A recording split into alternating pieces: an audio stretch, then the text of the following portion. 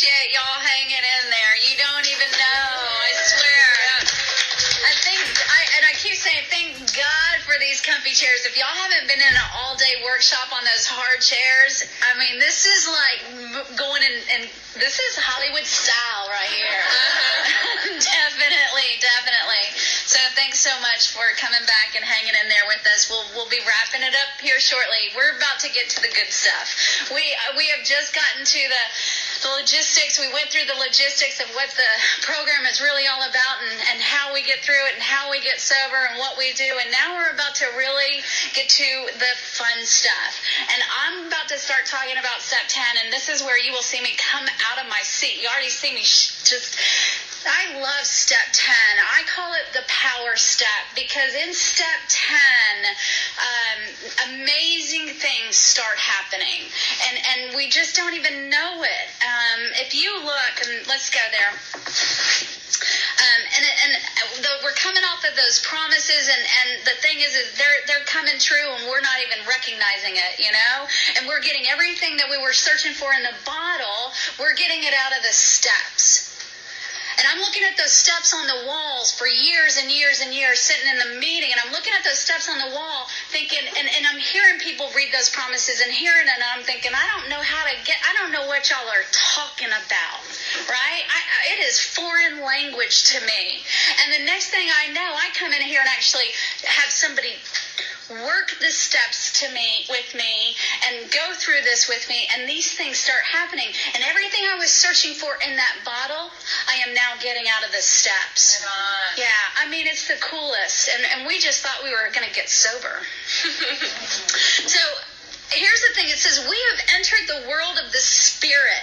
At step 10, isn't that our goal, to stand in the sunlight of the Spirit, to walk hand in hand with the Spirit of the universe? At this point, that's where we are. We're walking hand in hand with the Spirit of the world. We're standing in the sunlight. We went from this bitter morass of self-pity, the gloom and the darkness and the lack of power was our dilemma.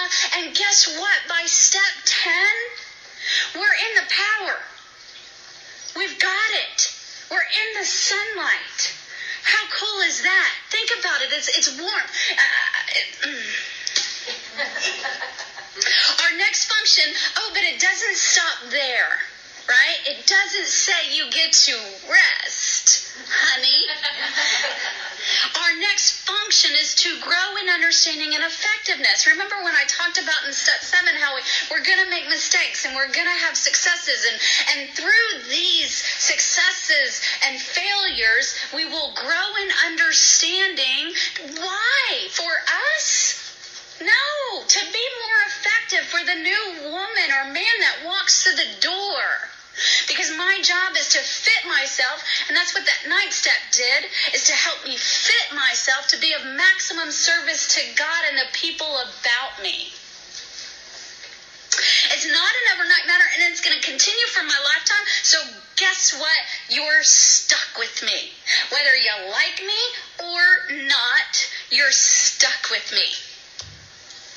Here's some directions that we're going to get. See, the directions don't stop because we finished our 4th step. The 4th step, there's not just directions in the 4th step. We also have directions in the 10th step. You want to know how to stay in the sunlight of the Spirit? It's going to tell us. Continue to watch for selfishness, dishonesty, resentment, and fear. That's all that 4th step stuff, right? So we're going to continue to watch for it. Why? Because it's going to come. We got sober.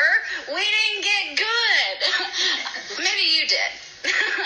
I didn't. That's my sponsor. When these crop up, because they will, when these crop up, we ask God at once to remove them. All right, so what does that say? 6 and 7, what does that sound like? 6 and 7? Right? So when it crops up, I'm going to say, hey, God, will you please remove this fear? Direct my attention to what you would have me be. I do not have to say that out loud and look like a crazy woman. I can say it silently and to myself, and I'm going to give you a little synopsis of what that'll look like. We discuss them with someone immediately. Step 5, discussing ourselves. And make amends quickly if we've harmed anyone. Step 9, Then we resolutely turn our thoughts to someone we can help. Step 12, love and tolerance of others is our code. Isn't that the principle that we've been talking about and discussing through this whole time?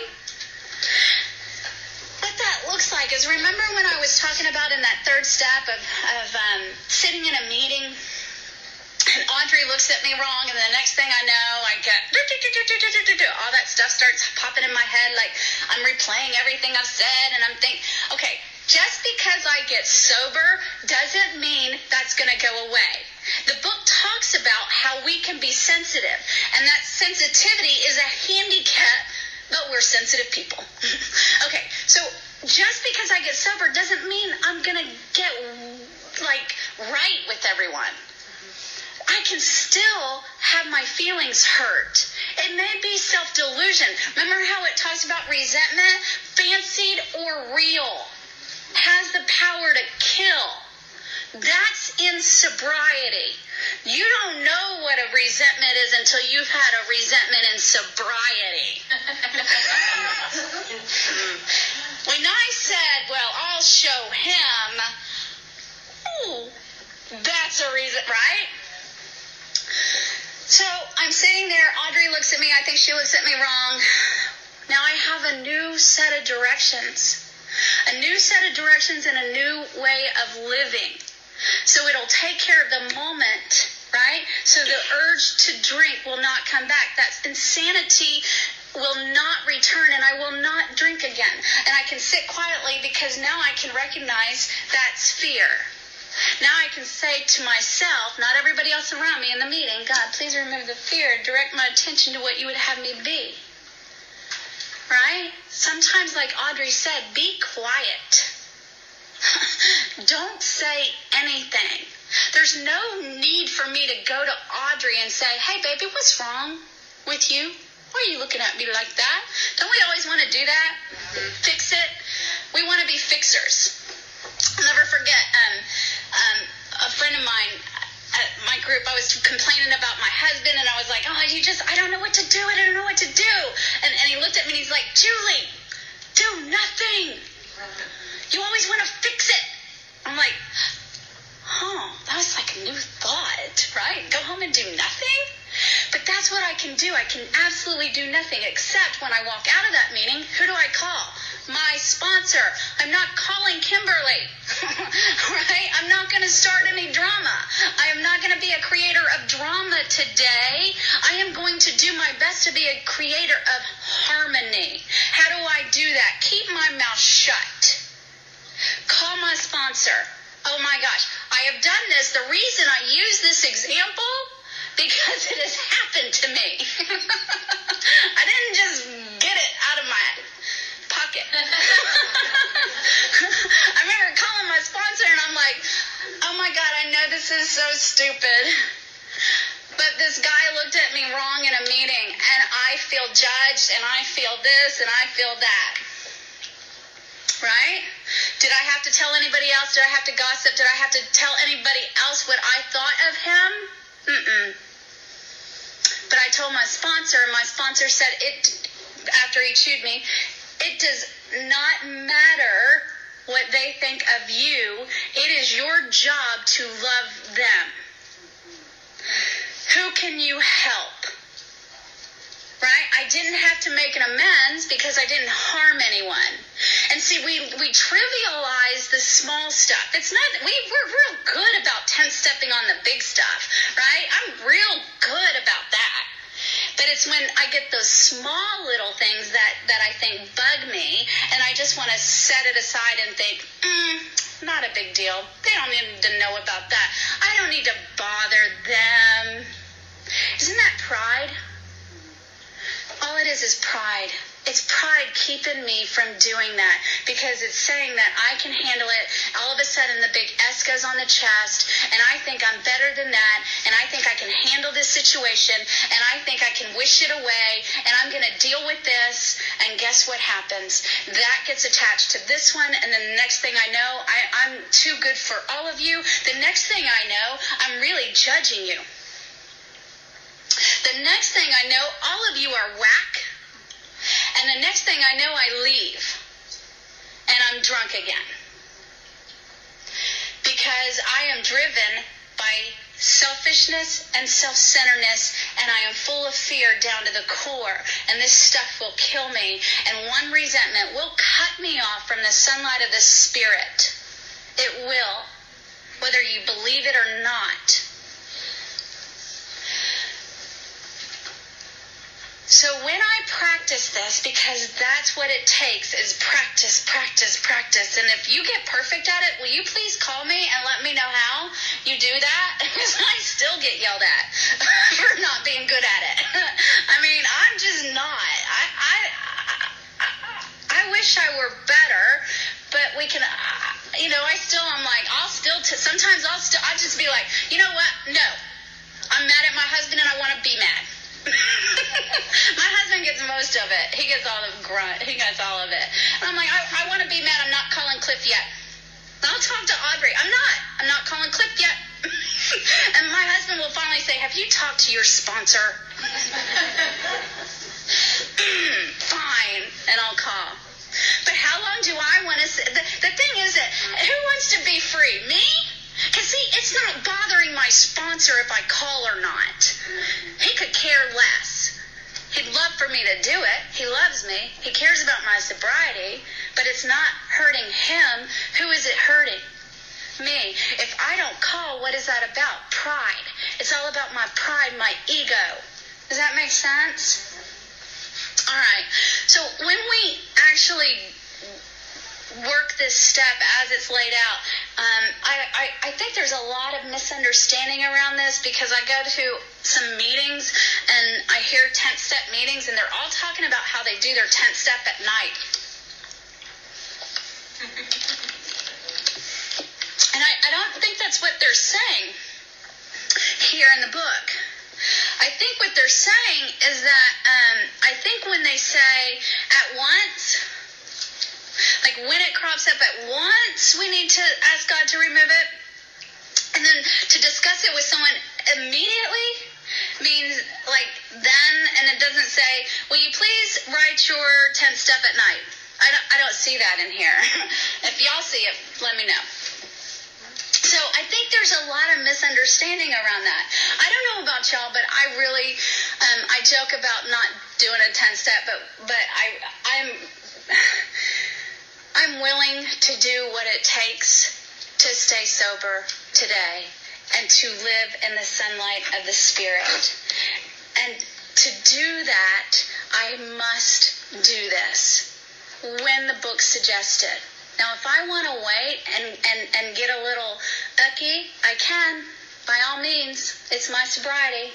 But in all honesty, the more that I have practiced this, the longer I have practiced this, I have learned that, you know what, I don't really today, I don't care what my sponsor thinks, because it's my sobriety. Right. And so I'll pick up the phone and I'll tell him anything, because it's my sobriety. And in all honesty, that's all he wanted me to do in the first place. It just took me a little longer to learn that, because I'm stubborn. Aren't we all? When we do this, here's the coolest thing. Here are the coolest promise. We have ceased fighting anything or anyone, even alcohol. For by this time, sanity will have returned. Oh my gosh. You mean I don't have to just avoid alcohol? I don't have to avoid people. Like, I don't have to be afraid of you, and I don't have to be afraid of people, alcohol. You know, I mean, I'm not avoiding anything. How cool is that? I cease fighting anything. I cease fighting anyone. I love how my sponsor tells me all the time. He's like, Julie, I hate to break your bubble. Not everybody likes you. Like, don't hurt my feelings. I mean, aren't we always trying to set ourselves up to be liked by everyone? Not today. You know, you're going to like me or you're not. And I can't make you feel a certain way. And I have learned that. You're going to like what I have to say or you're not. It just is what it is. So I don't have to fight that. I don't have to fight what you think about me anymore. That's the coolest. That's freedom. That is true freedom when we get to walk that way.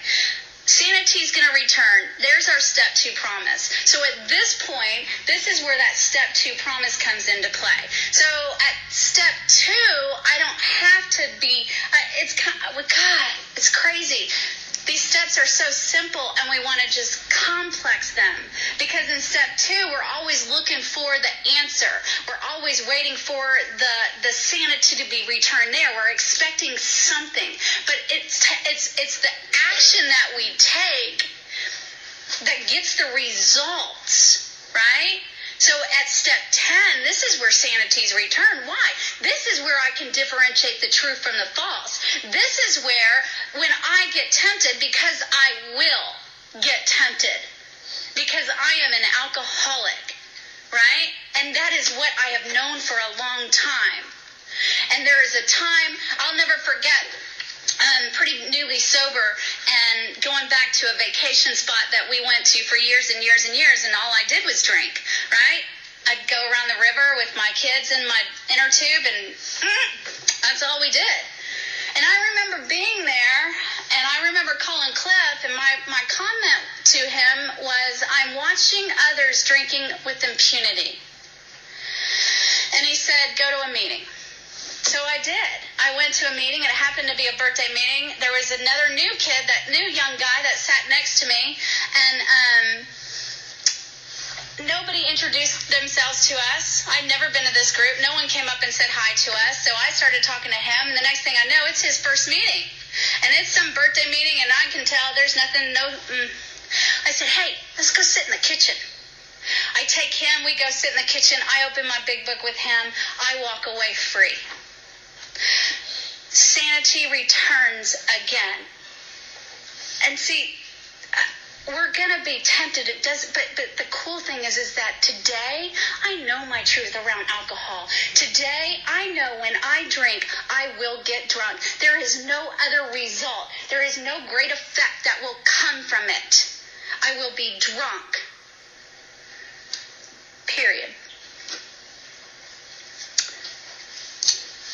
We will react sanely and normally. I used to sit in meetings and guys, all I wanted to do is be normal. That's all I want. I just wanted to be normal. My whole life I wanted to be normal. I remember saying that. And then I remember hearing in these meetings, well, normal is just a setting on a dishwasher. How pathetic. How sad. What hope is that? You're going to tell me that I just get to be a setting on a dishwasher? Guess what? Open your book.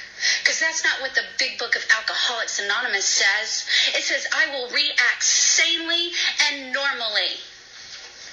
And I will find that this will happen automatically. The only effort it takes is for me to follow a few simple rules. The steps.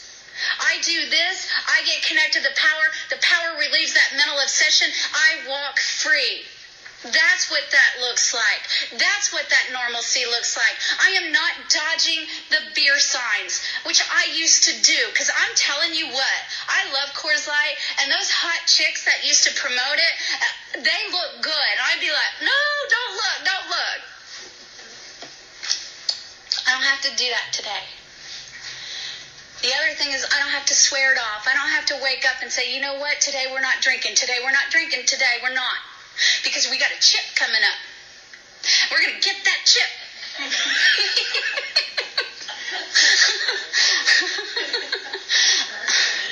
I live by chips.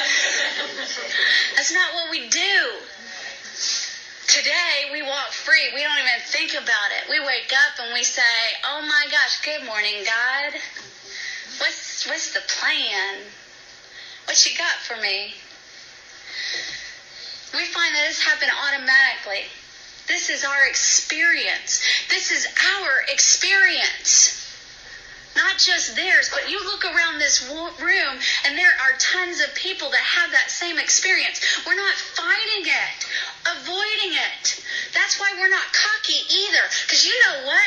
We fought it and we avoided it for years and years and years. And it didn't work. And we come in here and work some steps. I remember looking at you going, I've seen Dr. Phil. If Dr. Phil can't fix you, nobody can. That's my thinking.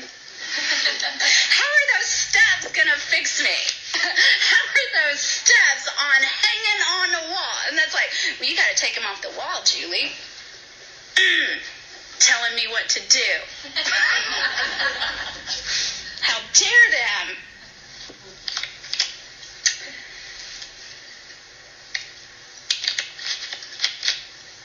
This is how we react. This is how we react so long as we keep in fit spiritual condition.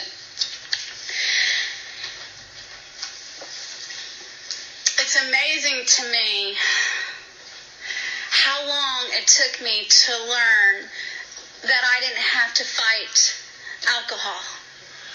And that this wasn't a program of fighting it. That this was a program of working steps and a program of action. I heard this was a program of action over and over. I heard that, but that's all I heard. A lot of it was around a bunch of fluff, like keep coming back. It'll work if you work it. I can't tell you how many little slogans I heard, but nobody ever said, Julie, what the hell are you doing? Why don't you shut up? Why don't you sit down? I didn't have that. I don't know why that wasn't my experience. I talked to another lady here, and she came in the program, and she got hooked in a sponsor and got through the steps and and I'm like, oh my gosh, that is the coolest.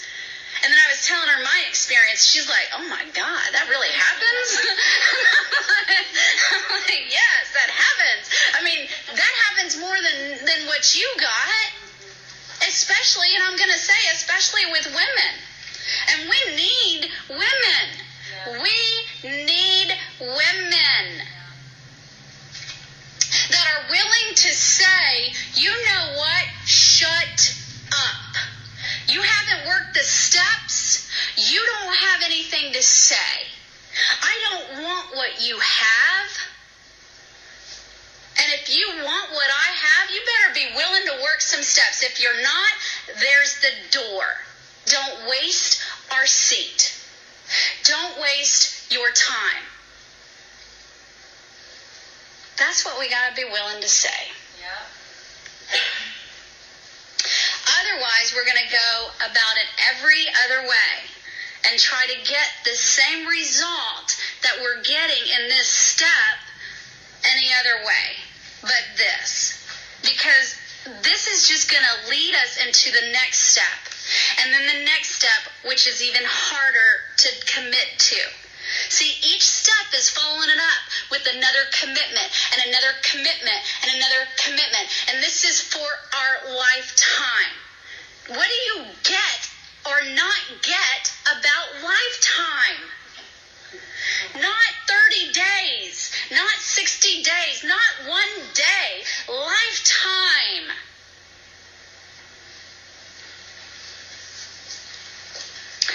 Is it easy to let up on the spiritual program of action? Says so.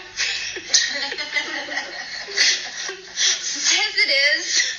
Why? Because we start what? We start getting stuff back. We start, I see it all the time. I see it all the time. I get to work at a little treatment center, and I get to be there for the alumni that come home, and I get to do lectures there and stuff, and I see these guys come home, and they're so, all right, yeah, I'm ready, right? And they're all fired up, and they've got a bunch of knowledge, and they understand their problem. They've started working the steps, and they're like, yes, Julie, I'm committed.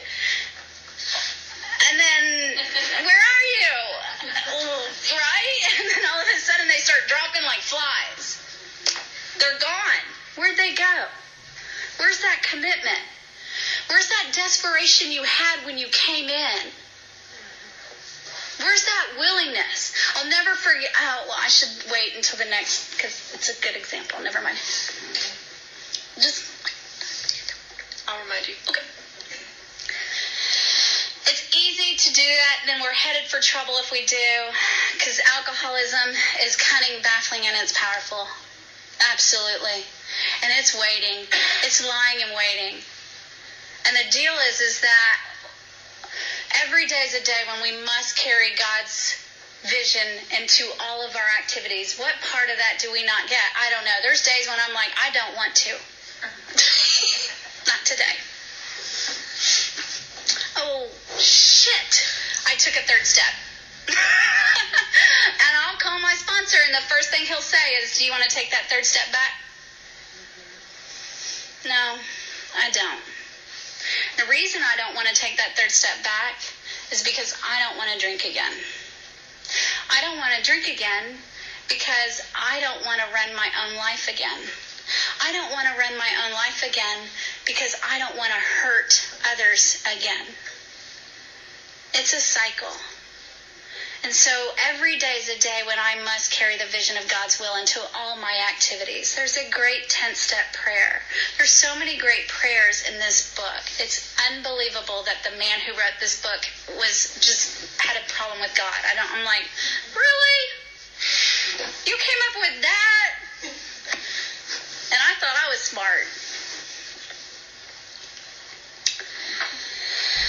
How cool is this? We can exercise our willpower along this line all we wish. It is the proper use of the will. So at this point, my will is now aligning with God's will.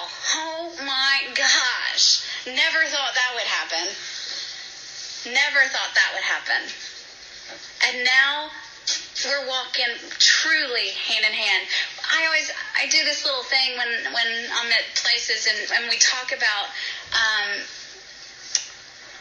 when we first come in here and the internal condition and how it's kicking our hiney and it looks like that black hole. I call it my rat wheel that's going off, right? And it's just going and going and going and it won't shut up and my head is just racing and racing and it won't quiet. And so my solution has always been booze. And it works for a minute. And then I'm drunk. And then I've got this power over here because you told me that lack of power is my dilemma and I'm going to have to get to this power. And I'm like, well, shoot. Okay, but I don't have access to that power because it's mucked up. Like if you can think of it as a channel and it's just dirty, right? And corroded. And so, which each step I take, this power is starting to connect to me. I'm connecting to this power. Well, at this point, it's telling me that my will is now aligned with His will. I'm standing in the sunlight of the Spirit. So I have now tapped into the power. The power has tapped into me and given me the power to recover. So at this point, I am recovered. I am sane. How cool is that? Given me the power to recover and to help others. And so then we're going to go on and learn what that looks like because I'm going to have to get quiet with God so that my prayers aren't anymore, hey God, here's the plan, bless it. We're going to change that. I love that you freely admit that. That's how you prayed. All right. So let's talk about step 11. One thing that I hear a question a whole lot looking at amends in step 10 is, do I have to finish all of my amends before I can do step 10? And that's kind of a common misconception that we hear a lot of times. The answer is absolutely not. Absolutely not. In that paragraph talking about step 10, it says that I'm going to continue to take personal inventory and continue to set right any new mistakes. Here's the kicker: as we go along. As I'm going through the process of making amends, I make one amends, I need to be doing step 10, because in the process of life and living, I'm stepping on toes. And I'm making mistakes, and I'm messing up, because that's living. And so step 10 is what keeps me current. Right? I'm certainly maintaining my sobriety in step 10, 11, and 12, but this is the point in which I'm going to grow spiritually. And that's really kind of the aim of what it is that we're doing. How do I stay free of old ideas? 10 and 11 work as a combination to do that. But I can assure you this, you don't do step 10, step 11 is ineffective. You don't think it does, it doesn't feel like it is, but I can assure you that it is.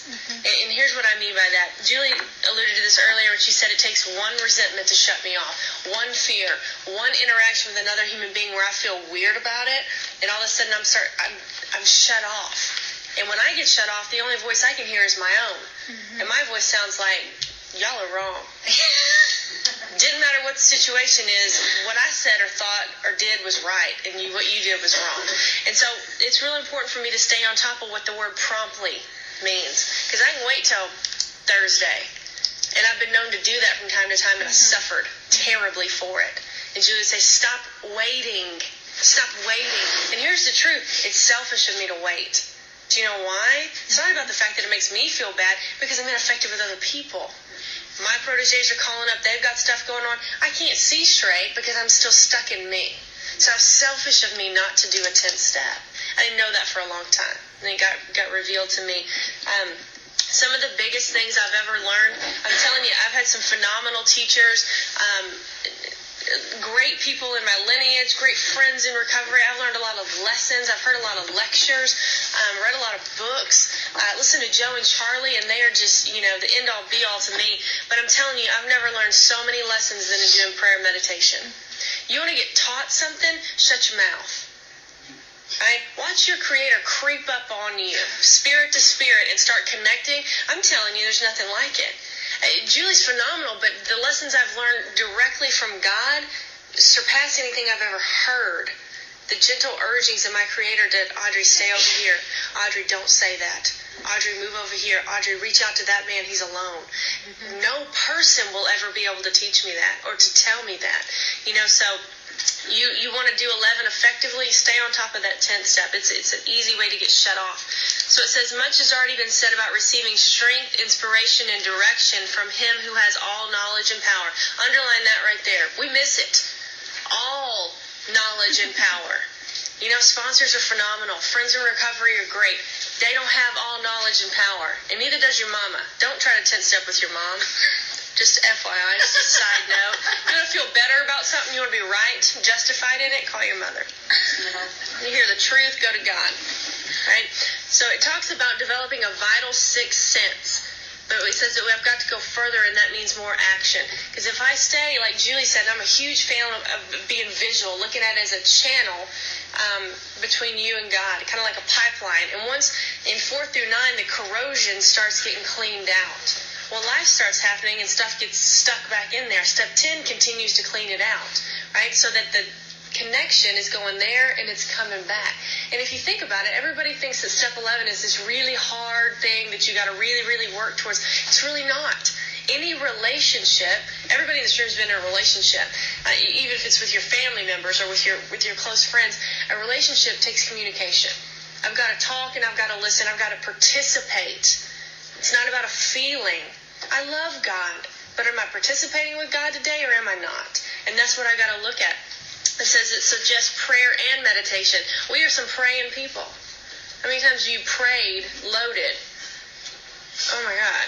I can't even tell you. I used to sit on the toilet and pray and sing praise songs and try to get healed, and it never quite worked. But what I couldn't do was meditate, because I couldn't shut my mouth long enough to hear. Right? I've got rattling off a list of things that I want. That's not prayer. That's not communication. That's about making a list. It says we shouldn't be shy on this matter of prayer. Immediately what comes to mind in prayer meditation is, what does it mean to meditate? What does that look like? Let me assure you, if you can worry, you can meditate. You really can. It's that simple. You get on something and stay on it. Just like you do when you worry, oh my God, should I have said that? Should I have not done that? Should I have been over here? You get obsessive on that. It's the same thing in meditation. I know that's a silly analogy, but it's true. If you don't know how to meditate, just try it. Start with something simple. Right? You don't have to meditate it's 12 minutes every morning. That's not in the big book. Right? You must be on your knees in a lotus position. No. You must have outside spiritual books. No. But if you want to add them, cool. Right? Stop restricting it. It's when you get restrictive that you get frightened. And the relationship begins to wither because you think it's got to be just so. It really doesn't. It really doesn't. Prayer and meditation. So it says they're going to make some definite and valuable suggestions. So when people say they're doing their 10th step at night, what they're really doing is a nightly review, which is step 11.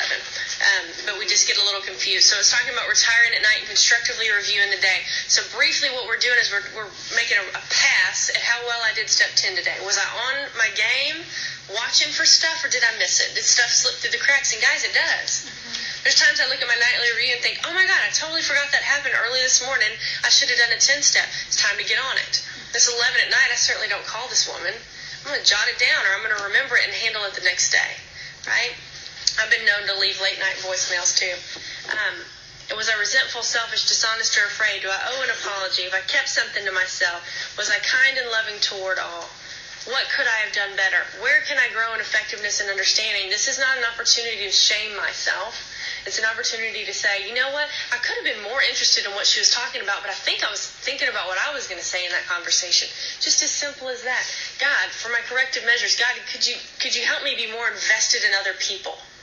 Get more present in the conversations I'm having. Stop thinking about me so much. Just as simple as that. Was I packing into the stream of life? What could I do for others? And let me tell you something. You're packing into the stream of life whether you know it or not. And what I mean by that is this. Your demeanor, your disposition, your attitude, you're touching people whether you want to or not. The question is, was it positive or was it negative? Were you giving back or were you taking from?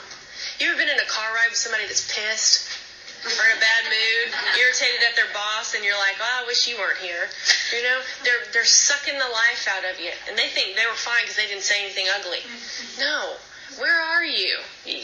Right? It's like a ripple effect.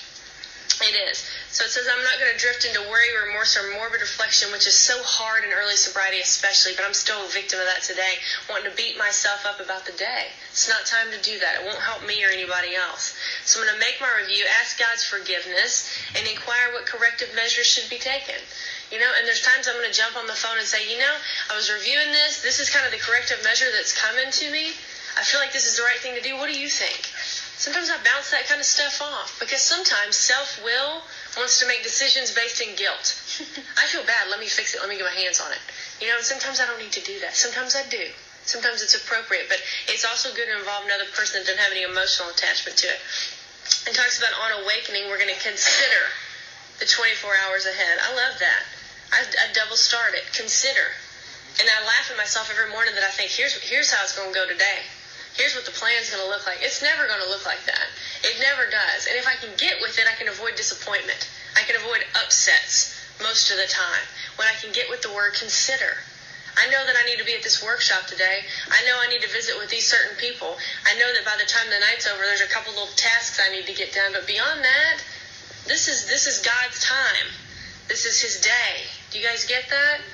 Right? See, I get sober and all of a sudden it's mine. This is my time. This is my day. No, it's not.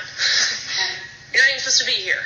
Okay? Exactly. This is like our friends call the bonus round. Yeah. Right? You get to be here. This is going to be about what God has for you in the day.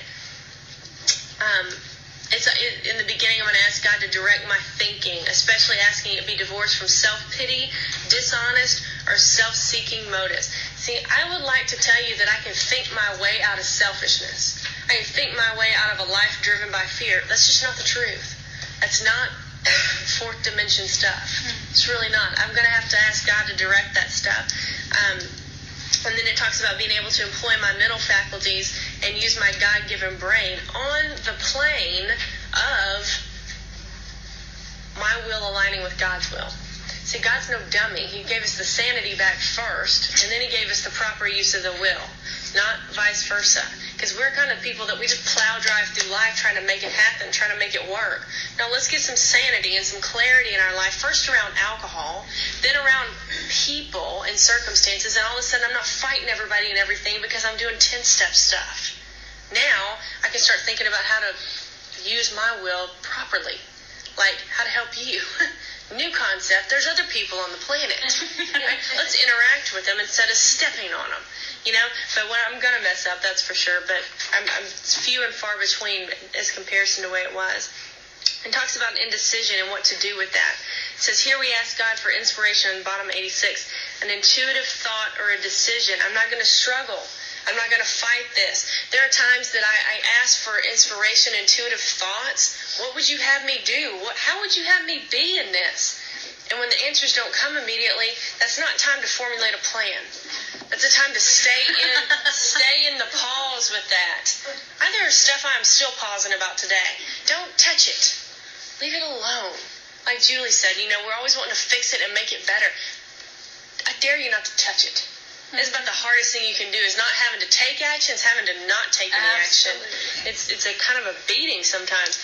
But once you start getting the results from doing it, you know what? Last time I didn't touch it and God worked it out, and that was pretty smooth. So I'm going to back up off of it. You know, I sponsored this girl, Holly, one time. She's the funniest person on the planet. She said, I'm not touching stuff. I'm trying to see what else can I back up off of. Like, you might be onto something. I mean, she was so funny. She's not touching a whole bunch of stuff today. It's pretty cool. This is important on 87. What used to be the hunch or the occasional inspiration gradually becomes a working part of the mind. That sixth sense begins to develop, and then I begin to depend upon it. Right? When I get the intuition from God, there's very few times that I question that. There's very few times that I go, that's solidified, that's what it was. But early on, I'm fumbling with it. I don't know what I'm doing. I'm asking my sponsor for a lot of direction. Here's what I'm hearing in meditation. What does that sound like to you? And a lot of times it sounds like, hey, that sounds dead on. Sometimes it's like, I'm pretty sure that's you trying to get your way and try to call it God's will. You know? Cliff always says that, you know, we're doing God's will and he doesn't know about it kind of stuff. It's funny. But I'm telling you, the more you work with it, the more you decide to trust it and to go all in, the more it begins to work. You know? And there's a lot of times people don't understand that. But I'm telling you, if you really want to... You really want to do something cool in sobriety, start trusting your intuition. Start trusting that. Start going out on a limb and taking action around it. And here's what I can promise you, you're going to be misunderstood. People will question what you're doing. They will throw things like logic and reason at you, but when you have been urged by your Creator, you won't care. You won't care. You'll go all in. You'll push all the chips and go, I understand that this is what God wants me to do, and you'll run with it. It's the coolest thing. This past 2 years, I've been questioned more by more people. You did what? You moved to where? To work for who? What? I'm telling you, when God shows you a path and you run, you don't care what people think. Anybody interested in that? Right? You left, what? I thought that was a cool... No, it wasn't. I left. Really? Yeah. And you can trust it. You know, it says, nevertheless, our thinking will, as time passes, be more and more on the plane of inspiration. We come to rely upon it. So as I take necessary action and I develop this relationship with my higher power, I begin to trust and rely upon Him. Right? That's the coolest stuff. That's like Julie talking about she couldn't get to her sponsor to call him and say, hey, I had no cell service. Should I make this amends? Should I not? You know. You know. That's an inner knowing that once it begins to happen, it's kind of like until you have it, it's just words. But until you feel it, it's something very different. And it goes on to talk about praying for others and how to pray. Most of the time we were praying for others, we were praying they'd do what we needed them to do. They would act right. But now it's asking that I ask especially for freedom from self-will. I'm to pray for myself in that manner. To ask especially for freedom from self-will. And those are the requests that I ask. Can you ask to be a better daughter? A better husband? A stronger sponsor? Sure. If something that you want will benefit others, pray for it. But to make a laundry list of things that you think you need to be happy, haven't we done that already? Yeah. We already traveled that road, right? Let's don't continue to do that. It talks about being quick to see where religious people were right. Most of the time, I see a lot of people in recovery want to make fun of that stuff, right? It's funny how all these people in the world religions, no matter what they are, they've got some sanity, some purpose, some soundness of mind, some inner peace, and we mock them. Really? Right? Shouldn't we all be seeking that kind of stuff? I don't care who your God is, who you choose to worship. Are you on a path, a spiritual program? That's what we're looking at, right? As I go through the day, I pause when agitated or doubtful. If you have some funky color highlighters, get them out. Get them out. I'm about to show you a secret. It's like, that should be the book. The Secret should be the pause. It says, as I go through the day, I'm going to pause when agitated or doubtful. Right? More often than not, I remember this when I'm agitated. It took me years to get the doubtful part down. Right? And ask for the right thought or action. Right? Who better to draw closer to than the one that will save you? When you're in a situation you don't know what to do, pause. That means don't talk. I'm telling you, I remember my dad said to me one time, it was a couple years sober, and he's like, if I could not talk, I would save so much trouble. If I could just stop doing that, I would be in so much better shape. I can get with that. There was a time when I really honed in on stopping short before the words came flying out of my mouth. It took a long time, and it still doesn't always work. Sometimes they get out without me being able to pause. So it says, I'm going to ask God for the right thought or action, constantly reminding myself I'm no longer running the show. This will make for a much less painful 10th step, I promise you. Humbly saying to myself many times each day, thy will be done. There's my 11th step prayer. We're in much less danger of excitement, fear, anger, worry, self-pity, or foolish decisions. It's kind of like that pendulum, that internal pendulum that swings from side to side to side. Because when I see the word excitement, I think, well, that's not bad. Why would I not want to get excited? Well, what we don't want to do is make decisions based on excitement. You ever walked on a car lot to look and drove off with a new car? Right? Poor decisions based on excitement. This is what we're talking about. When I get overly anxious and I can't stop and pause and bring God in, because although I can afford that car and there's nothing wrong with it, is that what God would have me do? Where am I with relying upon God to show me every single decision? Right? Swinging from excitement to fear to anger to worry to self-pity, self-imposed crisis. Y'all know what those are, right? Yeah. Everybody in this room ought to know what self-imposed crises are. Where I set the ball rolling on something and then look back and go, oh, dear Lord. Right? That was me. We become much more efficient, not tiring so easily, because we're not burning up energy foolishly trying to arrange life to suit ourselves. You ever wonder why you got here so tired? You ever get real tired in sobriety? Have a look at page 88 and see where you're falling into that. You ever get exhausted? It might have something to do with that, right? It's exhausting trying to arrange life to suit yourself. It's a big old job. There's lots of people to be arranged. There's lots of scenarios to fix. There's lots of people that you need to sit them down, explain what they need to do to make you okay, right? It's exhausting. Step 11 is about getting out of the way and allowing God to work through me. Right? To be able to sit and listen in the stillness. That's the hardest thing that we seem to manage at the time. Start small. It doesn't matter what it looks like. You're on your floor, you're on your bed, you're sitting, you're lying, you're on your knees. Whatever. God will meet you where you are. Don't let people judge you and make you feel weird about how you pray and meditate. Just do it. You will develop a relationship that they can't touch. They can't touch. Oh, you only meditate for 12 minutes? You're clearly not in the advanced class of Alcoholics Anonymous. Screw you. You know, I don't care what you think. My relationship with God is so awesome today, you can't touch it. And I hope a year from now it's 10 times better. And then the next year it better be better. Right? You can't stay stagnant in a relationship with your friends or your family. Why would you stay stagnant with your Creator? Right? You're always moving. Always moving. What you got? And I think that's just such an important piece of this, because so often everybody wants to compare their prayer and meditation time with somebody else's, and then they feel guilty because it's not this way, or they think it should be this way, and I get really tired of that. And I think we need to be real clear that the book suggests that we seek. And it gives us some simple suggestions and prayers to use. Nobody has the right to tell me how to pray. Nobody has the right to define God for me. Nobody in Alcoholics Anonymous has the right to tell me how I must listen and how I must pray. Not even my sponsor.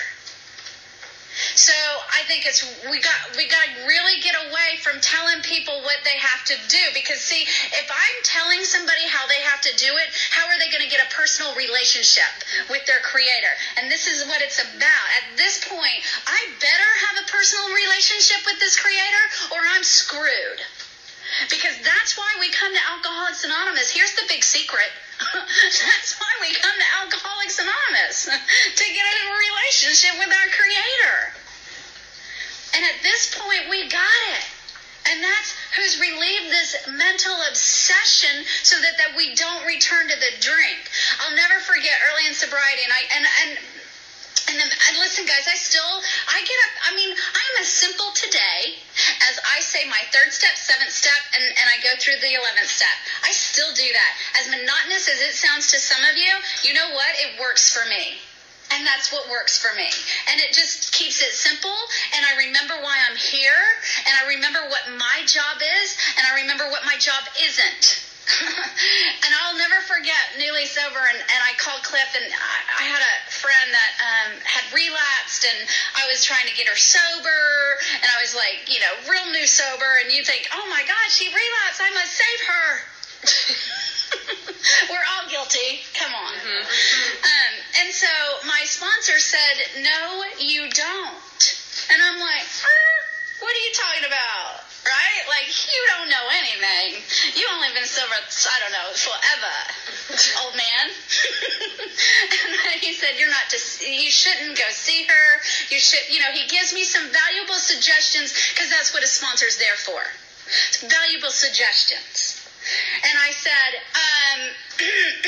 on page 86, it says, God gave me brains to use. That's exactly what I said to them. He said, well, it sounds like you don't need a sponsor. And I said, well, you might be right. Because I am so stubborn. I don't know how I've lasted this long. So we hang up the phone, and I'm just like a little tornado running everywhere. And I didn't like anything or anyone. You know, we can get like that real quick, right? Get in my own self-will, thinking. I never really looked at that. It doesn't say that God gave me brains, does it? It said God gave us brains. Let's rely on each other. Help me out. And so I called him back one day and I said, I think I have an amends to make to you. It was a week later. And he let me go. I mean, what's he going to do? Stop me? And so he's like, well, you can't do it on the phone. And I'm like, I know, old man. I'm calling to make an appointment with you. He's like, well, come on over. And so I went over there, and he said, what did I do to hurt you? And I said, nothing. I said, I have been a roaring tornado roaring through lives of others. And he said, so what? Why do you want to stop? And I said, because I'm going to drink again. And he said, I know. And you're on your way. So let's get back to business. So what I'm saying here is it's valuable to have this relationship with God, but it's also valuable to have a relationship with the people in the rooms because they think like this. And some people have a little more experience than we do. Especially in dealing with these new guys, right? I mean, when I got newly sober, listen, I thought I knew everything. And I'm just all smart, and I got this, and I got that, and look at me, I'm Miss AA, and if you only knew. And today, I'm so not like that. Today, I'm like, I know nothing. Y'all are so much better than me. I don't even know why I'm sitting at this table like, yeah, I've got y'all fooled or something. What? We were talking about that on the way over here, like, do they not know? They could have had somebody really cool. They could have had someone really cool. Y'all got stuck with us. Y'all got shortchanged. But the thing is that we have to understand that this is all about getting close to our Creator, and nobody has the right to tell us how that's going to look. And that's the cool thing about this, because otherwise there would be some people that wouldn't enter the program of Alcoholics Anonymous. This is open for anybody. It's a God of your understanding, not a God of my understanding. And I do not have to think the way you think. I do not have to have the same view as you have. Nor does the girl that I sponsor have to have the same view as I have. Right? I mean, if we do, that's groovy, that's great and all, but that's not why I'm here. I'm here to get you connected to that power, whatever that power may be. My opinions and my ideas may be different from yours. I guarantee you, you can still get sober even though.